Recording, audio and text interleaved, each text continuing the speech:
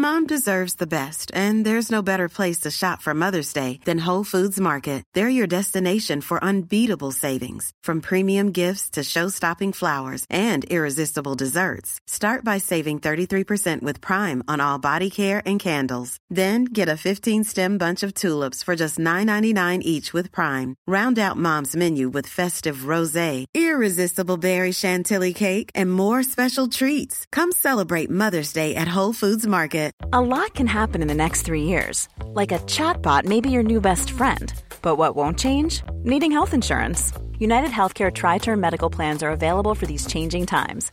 Underwritten by Golden Rule Insurance Company, they offer budget-friendly, flexible coverage for people who are in between jobs or missed open enrollment. The plans last nearly 3 years in some states, with access to a nationwide network of doctors and hospitals. So for whatever tomorrow brings, United Healthcare Tri-Term Medical Plans may be for you. Learn more at uh1.com. There's never been a faster or easier way to start your weight loss journey than with PlushCare.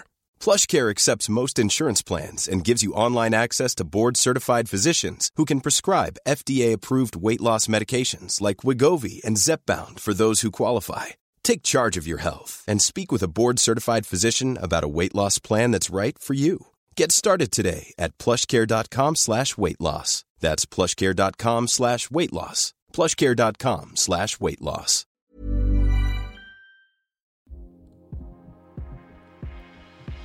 Hello everyone, Tim Sylvie here with another episode of the Motormouth F1 podcast. And this week we're joined by one of the most prolific F1 journalists out there. Glenn Freeman has worked for the biggest racing publishers in the whole of motorsport, and he now finds himself editor-in-chief at the race. It's not been an easy road though for Glenn, as we find out in this episode. I didn't know we were going to talk about this, but Glenn received a devastating diagnosis when he was told he had blood cancer.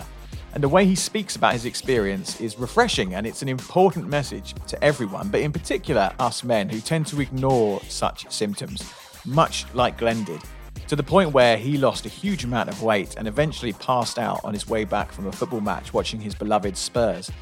He still didn't pay attention to those signs until his wife made him get checked out. He then found out he had blood cancer. He got cured, he's got a second chance at life, and he's embracing every minute. This is a refreshing and honest conversation about his life, career, his thoughts, and F1 opinions. I really hope you enjoy the show. One more thing before we get into it. Sorry to delay the interview. A quick apology.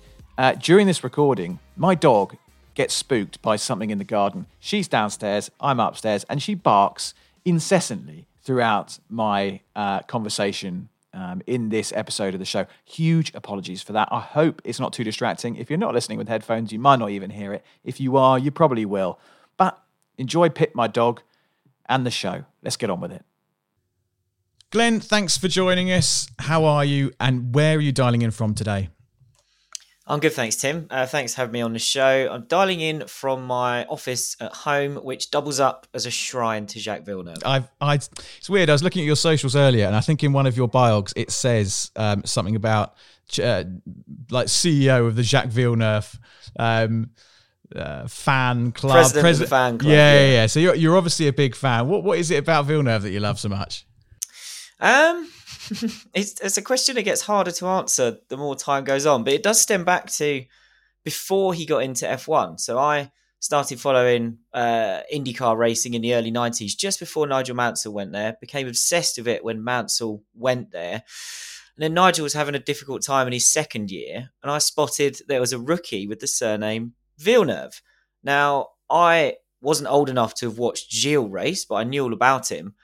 So I kind of looked into this Villeneuve name that was on the grid, found out it was his son, and just became kind of fascinated by him and became a fan then. He won a race that year as a rookie, and I became a big fan from that point. He obviously had an amazing following year, won the Indy 500 and the championship, and then went to F1. So as my fandom grew, he then went to F1, which I was even more interested in, and just became a kind of loyal and obsessive. Somewhere in this office, I've still got the Canadian flag that I would take to Silverstone and wave around and that. And yeah, then as his career has declined, or did decline, you stick with people out of loyalty. You really. do. He's a polarising character though, isn't he? I mean, he's not everyone's cup of tea.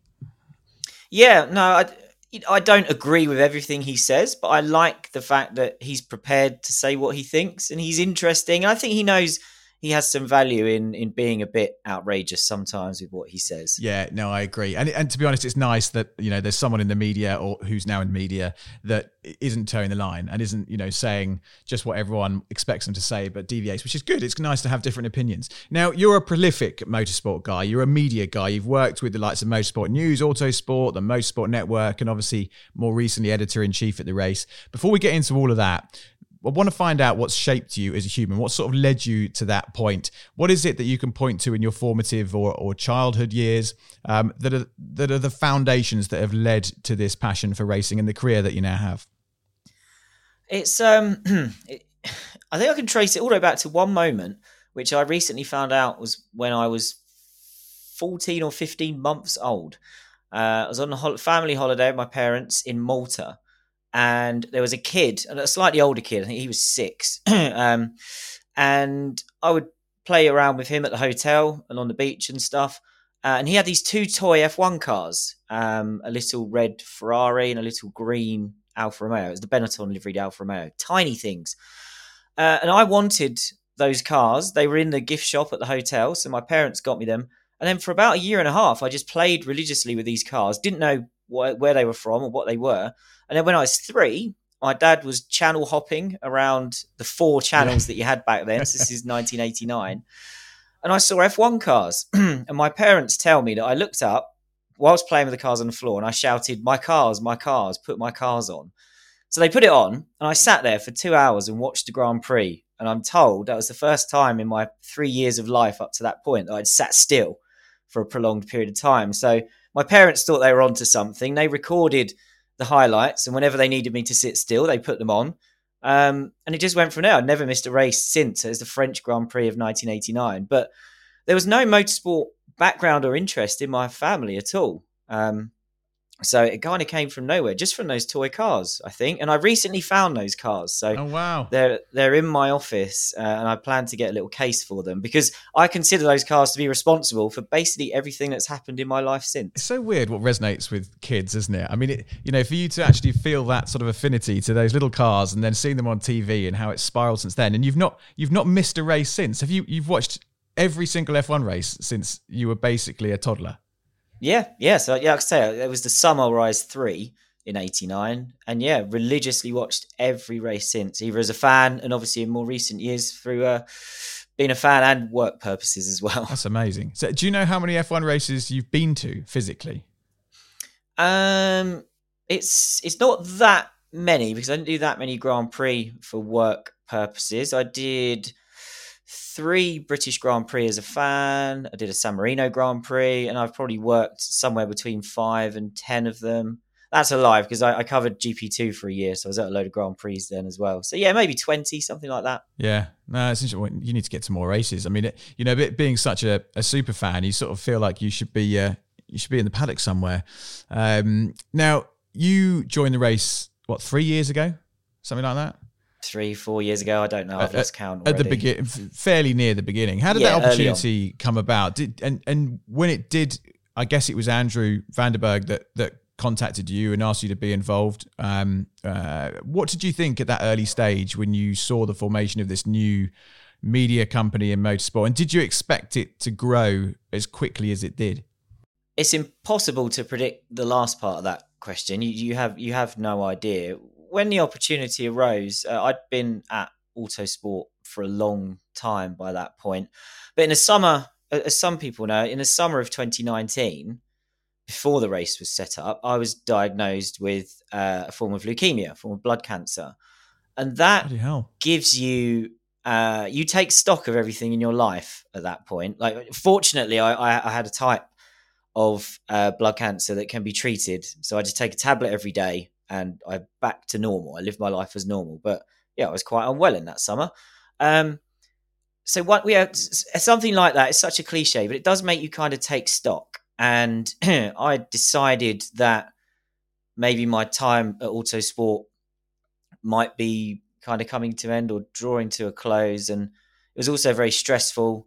It was a stressful period for work and personal life for those reasons. So towards the end of 2019, I just sort of I resigned and took some time off. I just thought I need to kind of look after myself and have a think about things. And I did the thing that we all do when you're maybe looking around for jobs. So I got a lot more active on LinkedIn and was exploring opportunities inside and outside of motorsport. I sort of had 4 or 5 different jobs I was eyeing up. And then I found out about the race actually through Darren Cox, who was involved early on.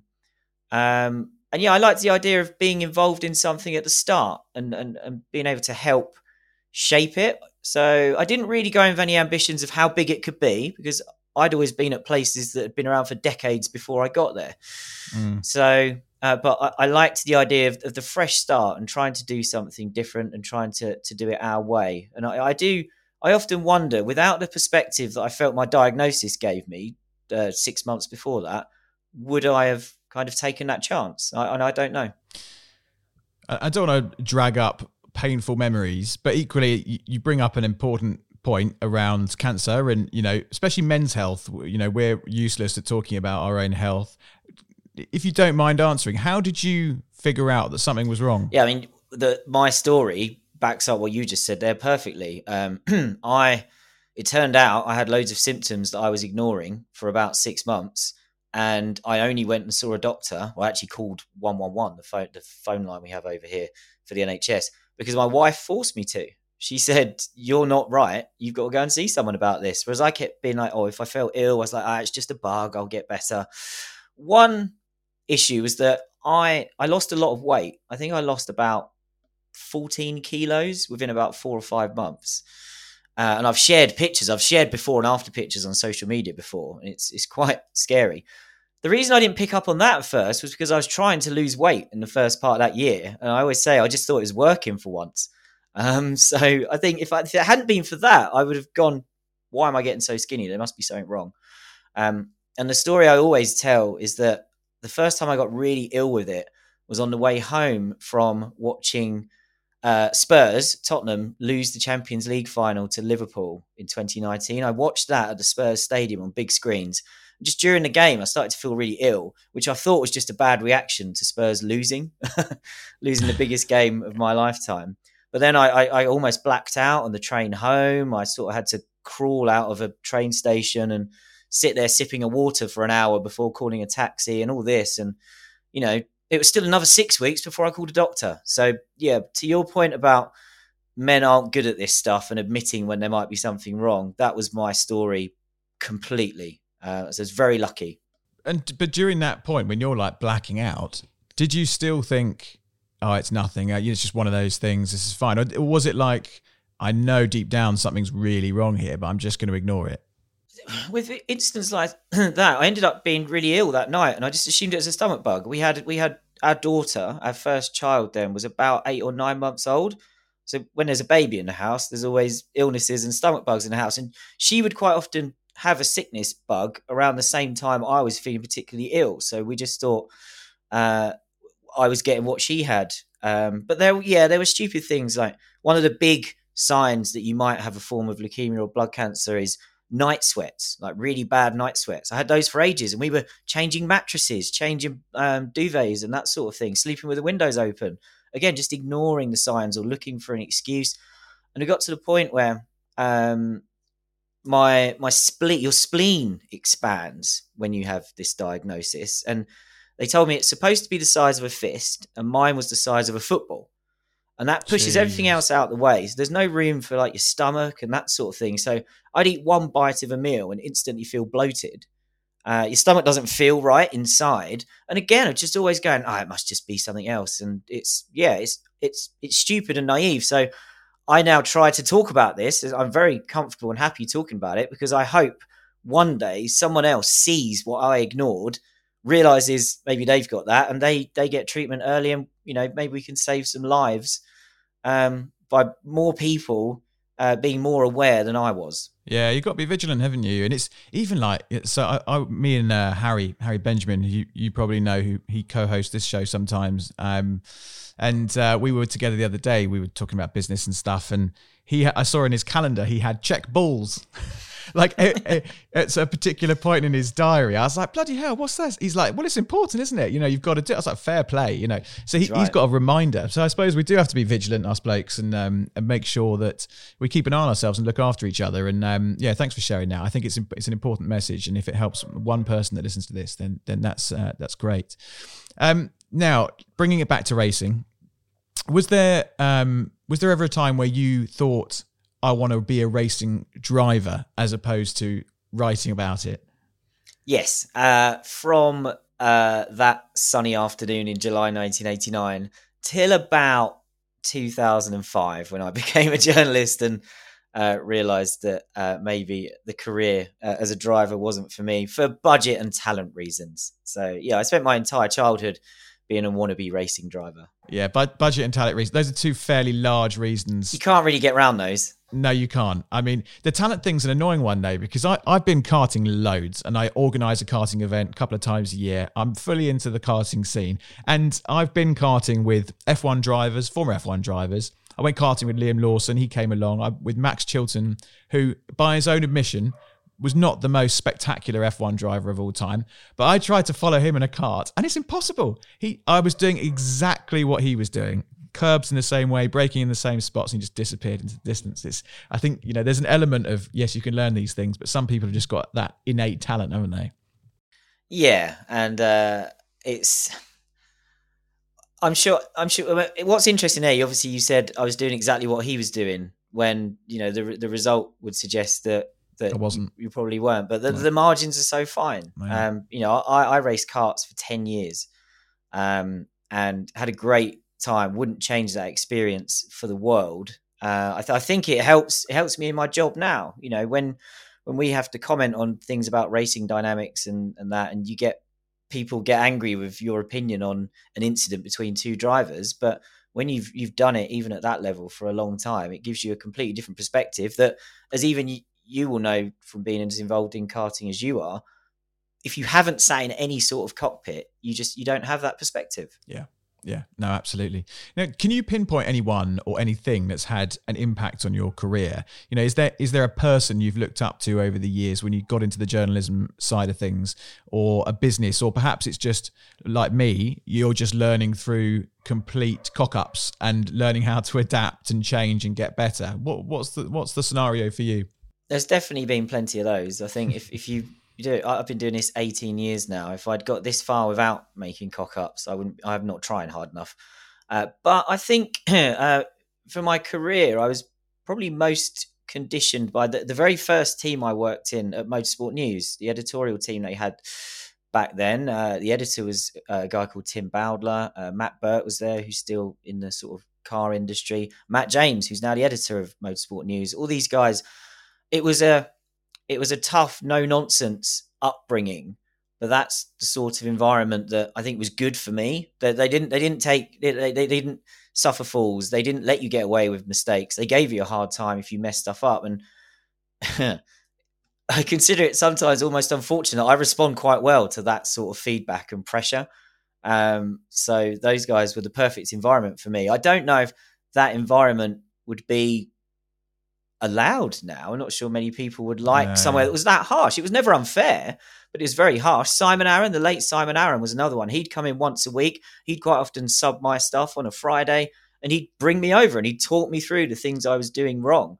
And sometimes it was brutal, but it was all valid. And it meant that my first kind of year and a half in the job while I was at MN, I think my rate of progress was very, very rapid, because those guys never let me off the hook for anything. Yeah, and it's a very different working environment these days, isn't it? Now, you host the Bring Back V10s podcast. That leads me to believe you're keen on a certain era of racing, perhaps one where it's a little less hybrid, a little less electric, a bit more raw combustion power. Can you, though, pinpoint your favourite Formula One era? It's kind of a cliche answer, but I think it is the early years that I watched, so the end of the 80s and the start of the 90s, just because that's when you fall in love with it. Whatever makes you fall in love with any passion that you have will always be kind of your favourite time, I think. So I loved the early years. I thought the cars were gorgeous. I loved the sound of them. I loved the soundtrack of Murray Walker and James Hunt talking over the races. And I liked the kind of up to the refueling era. When refueling came in 1994, it changed the racing in a way that I didn't necessarily like as much, because there wasn't as much overtaking on track. It was all done through strategy. So it's the end of the 80s and the start of the 90s. And I don't consider that a particularly original answer, because it's the first few years that I watched F1. But yeah, that's, if I see photos or video of that time now, I still get the warm, fuzzy feeling that I would have had when I was a kid. Yeah, no, I'm with you on that one. Formula One doesn't stand still. It changes its regulations often. We've got some big changes coming in 2026. Are you a fan of this direction of travel? Do you think these changes coming in 2026 are going to be a good thing? And for those who may not know, could you just break down the main ones for us?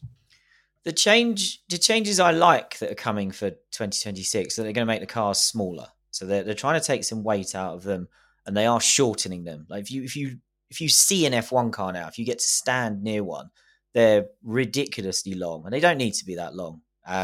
It's just a way for the teams kind of to package them for aerodynamic benefits. So I like the idea they're going to enforce a shorter wheelbase, because you look at pictures of the cars even from 20 years ago, and they look like kind of mean little fighting machines. They're nimble. They're not nimble anymore. They're phenomenal. The performance is incredible. The grip they have in the corners is amazing, but they are not nimble. And through kind of slower corners or tighter chicanes, where drivers used to be able to chuck them around, almost like a...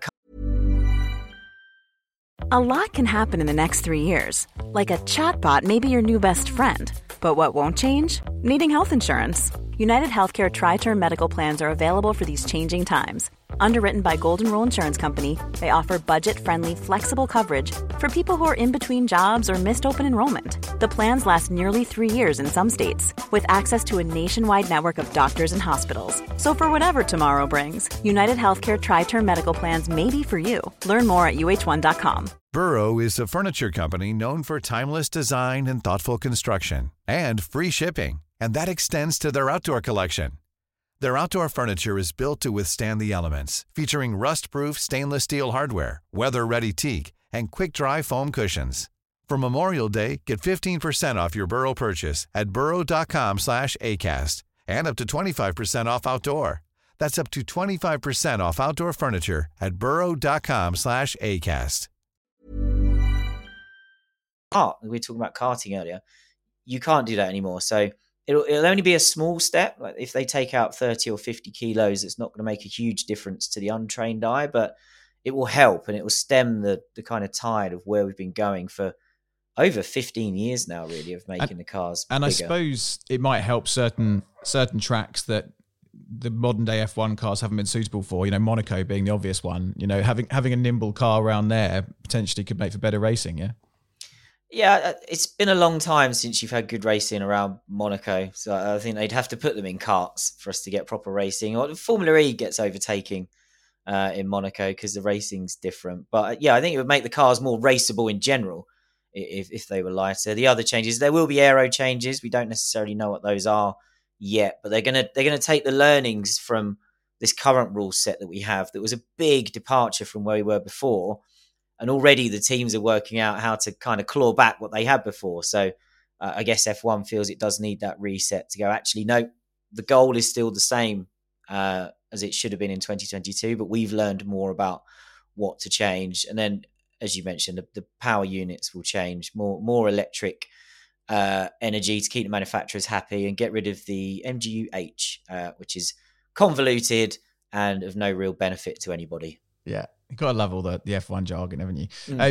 That all makes perfect sense. It's going to change the sport irrevocably. It's obviously it's going to reset it, as you say. Formula One loves to reset. The rule makers love to change everything and see what happens. There's no other sport where this seems to go on, where, you know, every 5 or 6 years they go, right, now everyone stop, we're going to change everything. You've got to relearn how to do this. Why is F1 so obsessed with wholesale regulation changes every 5 or 6 years?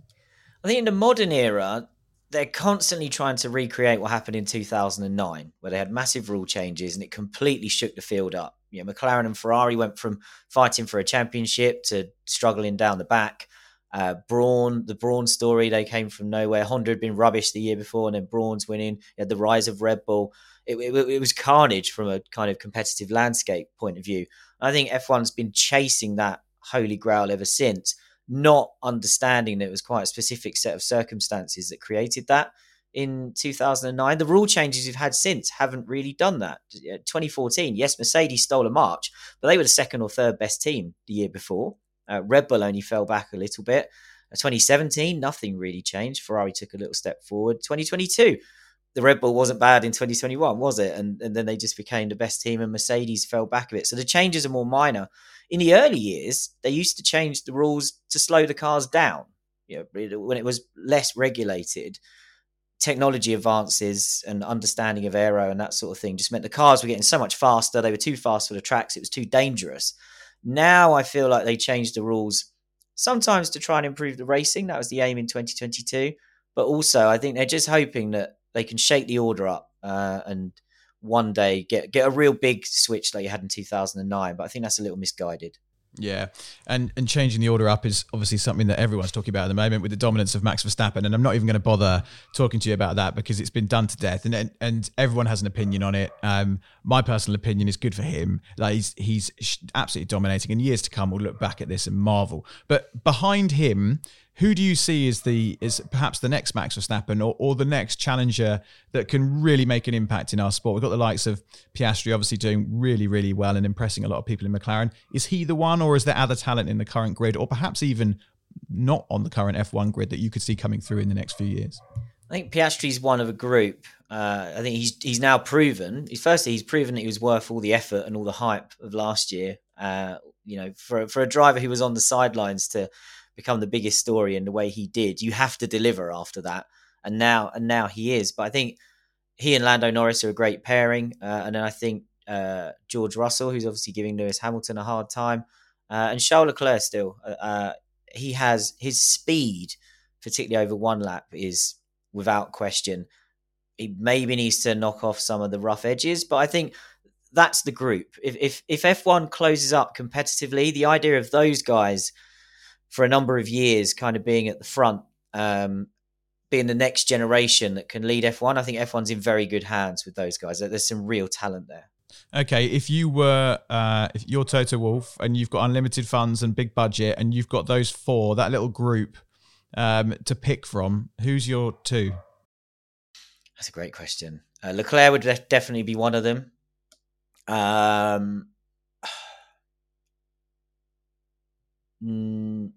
Norris, Leclerc and Norris. I think Leclerc's an interesting choice because you're fully immersed in this sport. You watch it all the time. You know it more than most. Some may argue that Leclerc hasn't performed at his best over recent years. Why do you think he deserves a seat in your two-driver team? I may be partly conditioned by the fact that when I covered World Series by Renault in 2014, one of the support series was the Formula Renault Euro Cup, Renault 2 litre. He turned up and did a couple of guest appearances that year. And in one race, I think it was a wet race in Hungary or something, he came from the back of the grid to finish third. And I didn't even know who he was. And I just went, whoa, who is this guy? So then I followed his entire career really closely. I've been impressed all the way through. He has made heavy weather of this year at times. And I think last year he made mistakes that ended the title fight earlier than it should have. I don't think he threw away a championship, but Max has said he knew by France when Leclerc crashed there, he knew he had the championship. And I think that's true. I think this year's Ferrari doesn't suit him, and the best drivers should be able to adapt. But I think if the Ferrari's a better car and better suited to him next year, I think he can kind of reclaim dominance from Carlos Sainz in that championship. Sainz is another driver I covered, and I'm really pleased to see doing well. And then the Norris Piastri thing is really interesting because 3 months ago, you just said Lando and nobody would ask you any questions. But Piastri's really putting him under pressure now.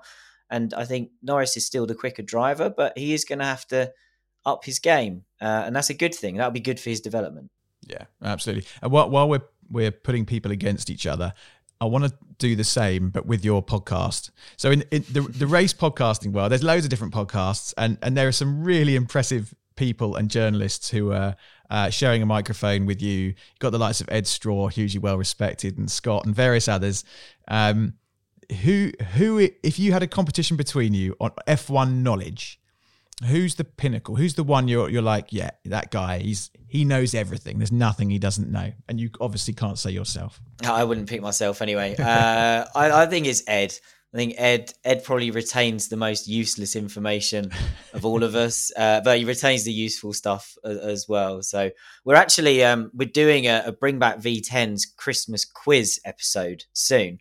And I'm really, really happy that I'm hosting it because I get to put the questions together and I'm not put on the spot to have to answer them. Ed will be in one of the teams that's in that quiz. And yeah, I think he'll be a formidable opponent. He will. He knows his onions, that man.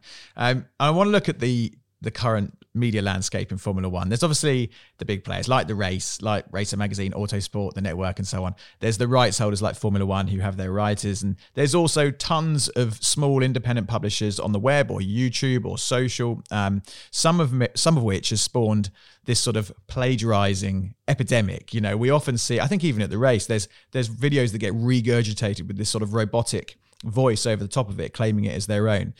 There's often very clickbaity or questionable news and fake news that comes out, especially on what was Twitter, which I still can't bring myself to say X. No, so I'm going to call it Twitter. So, you know, and Twitter and the mobocracy there, it's just a horrible, horrible place to be. But equally, on the flip side, there is some talent there doing some good things. How do you look at the current media landscape in Formula One terms? Is the coverage any better or worse than it has been in the past, or do we just see more of it because of the whole social media world?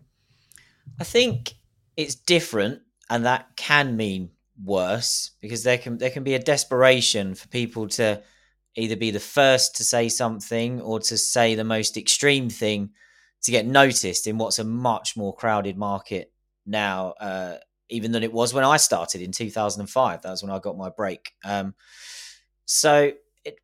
it's not all bad. And I think you mentioned there how many different ways there are for people now to talk to an audience. It's such a congested market that I think eventually it means if you're going to make yourself stick in this world, you have to be really good and really consistent. So you probably have to work harder to stand out. And I don't think that's a bad thing. There's lots of bad stuff. You mentioned it there. The stuff that's kind of AI voiced and the thumbnails have been photoshopped so people's faces look angry. It's not a real picture. All that stuff is bad. Most of those channels, they get the odd hit with a crazy headline or title or something like that, but they don't get the returning visitors and the returning views because what people get dragged in by a fake headline and then go, this is rubbish. And yet, like you said, you're talking to a robot. So it's different. It's different challenges. I'm always determined not to think that not to be afraid of change and not to think that change is a bad thing. It's different challenges, even for us. And you have to be ready to move at an almost frightening pace now. You know, I worked through really the industry's transition from print to digital, and that took years. The changes now take months, sometimes weeks, and you have to be ready to react, and you can't ignore them. You can't just assume that you can carry on doing what you were doing for years and that it'll all be fine 5 years from now.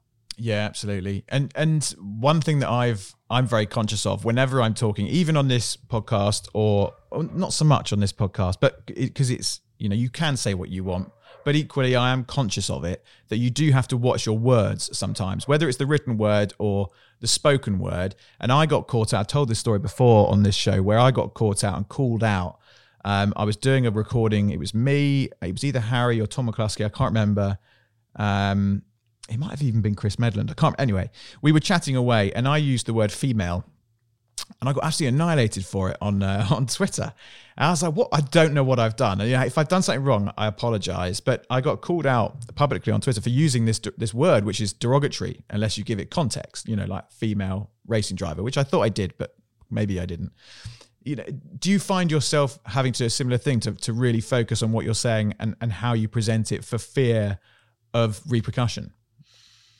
That's a really good question because it's a massive reflection of how the world's changed. Because when you wrote for a magazine or even the early years of websites, you didn't really have to think about that accountability for everything that you say. I think operating in working in fear of that is a bad thing, because you'll probably end up becoming like frozen by that fear and not doing your best work. But I would definitely say that the potential for the kind of backlash you mentioned there does often make you tread very carefully. And I would say I probably sometimes tread too carefully because of that, almost not for fear of getting something wrong, but almost not wanting to be bothered with having to deal with people wanting to pick a fight with you. That I would say that applies to social media, though, where you've got a limited number of characters. And like I say, people are looking to take things out of context to pick a fight. On the race website, one of our most popular features is when we do a multi-voice verdict. So we get lots of our writers, something big's happened, what's your verdict on it? And in that situation, you've got enough space. You have to be concise, but you've got as much room as you need to make your point. You're in control of it. And it is in a slightly more controlled, a safer environment. So I would never hold back there. I'd never be afraid of sharing a real opinion there. But I certainly think twice sometimes on social media, and probably sometimes in places where I don't need to think twice. That's the nature of the world we're in now, isn't it? It is. Unfortunately, it is. Now, as you look back at your body of work, your career to date, are you pleased? Do you look back and think, I've done well there, I've maximized all my opportunities? Or do you think you'd have done anything differently if you could rerun it? I've never been asked that. I don't think I'd do anything differently. That's not to say I've done anything wrong. Like I said to you at the start, made tons of mistakes, because that's one of the ways you learn. But I wouldn't change any of the big decisions that I've made and the directions and paths that I've chosen. There were plenty of forks in the road where I could have gone a different way, and I could be potentially sat here talking to you as a kind of guy that's been in the F1 paddock. We talked about how many races I've been to. I could have spent maybe 10 years or something covering F1, and that was the initial goal when I was a school kid, and I decided I wanted to do sort of motorsport journalism. But you get a better understanding of maybe where your strengths are and what you enjoy doing. I did 10 years of travel, covering various championships, and I kind of felt I'd had enough of that. So yeah, I wouldn't change any of the key fundamentals, but that by no means suggests that I haven't done anything wrong or got anything wrong during that time. Now, we have a final 3 questions which we ask everybody that comes on the show, and it throws up all sorts of different answers. The first one for you: what's got you excited at this very moment? Could be anything. Doesn't have to be motorsport, work related. It could be anything. Okay. Well, work things are the first ones that come to mind. Although, to give you a non-work one, obviously being a Tottenham fan, I'm very excited by Tottenham under Ange Postecoglou. Cool. It's mental. But what I find amazing about the whole Spurs thing is that they've bought a few, good signings like James Maddison and stuff. But then you look at some of the players from last season who were total shite, and suddenly under Ange, they're like world beaters. It's mental.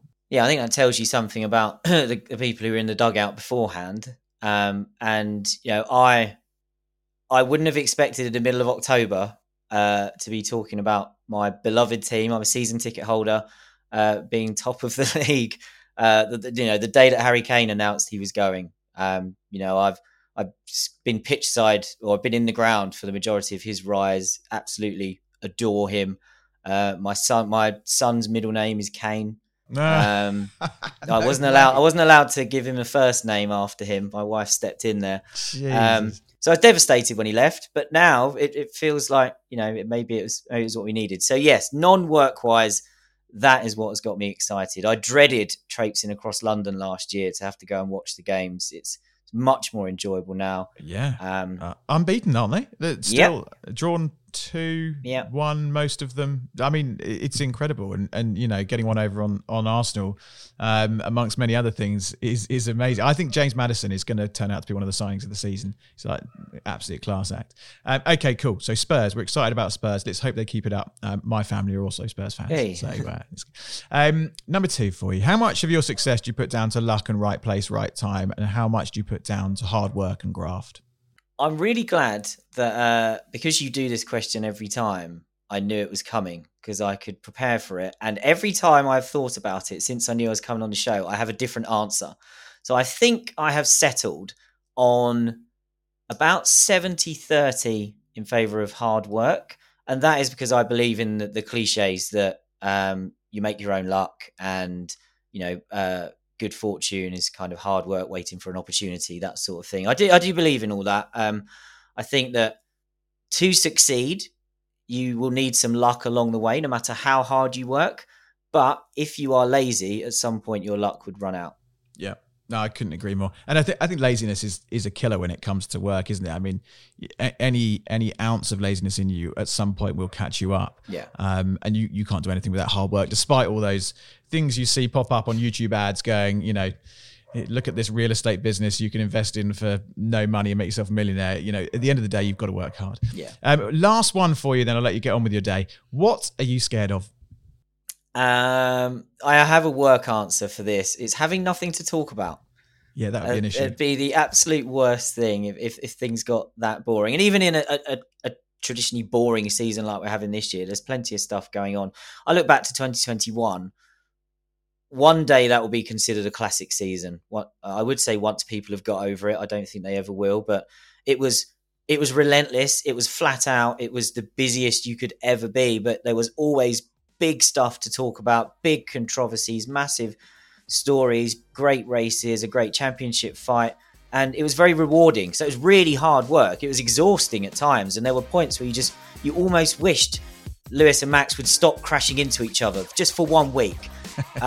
But the end result of everything you did, the interest was massive, and it's really rewarding when you work that hard and that many people want to be involved in what you're doing. And it was, I look back on it fondly. So if I was afraid of something, it would be there's nothing to talk about. Glenn, thank you for joining us on the Motormouth podcast. Cheers, Tim.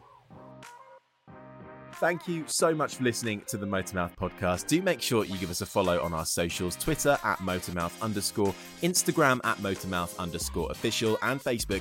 Just search Motormouth. You can also download the Motormouth app, where you can get exclusive video content from MMTV, create your own social profile to interact with other fans, and check up on all the latest happenings with whatever motorsport takes your fancy. We're also proud to be supporting the Brain Tumour charity too, so make sure you check the links in the podcast description to find out how you can help cure brain tumours quicker.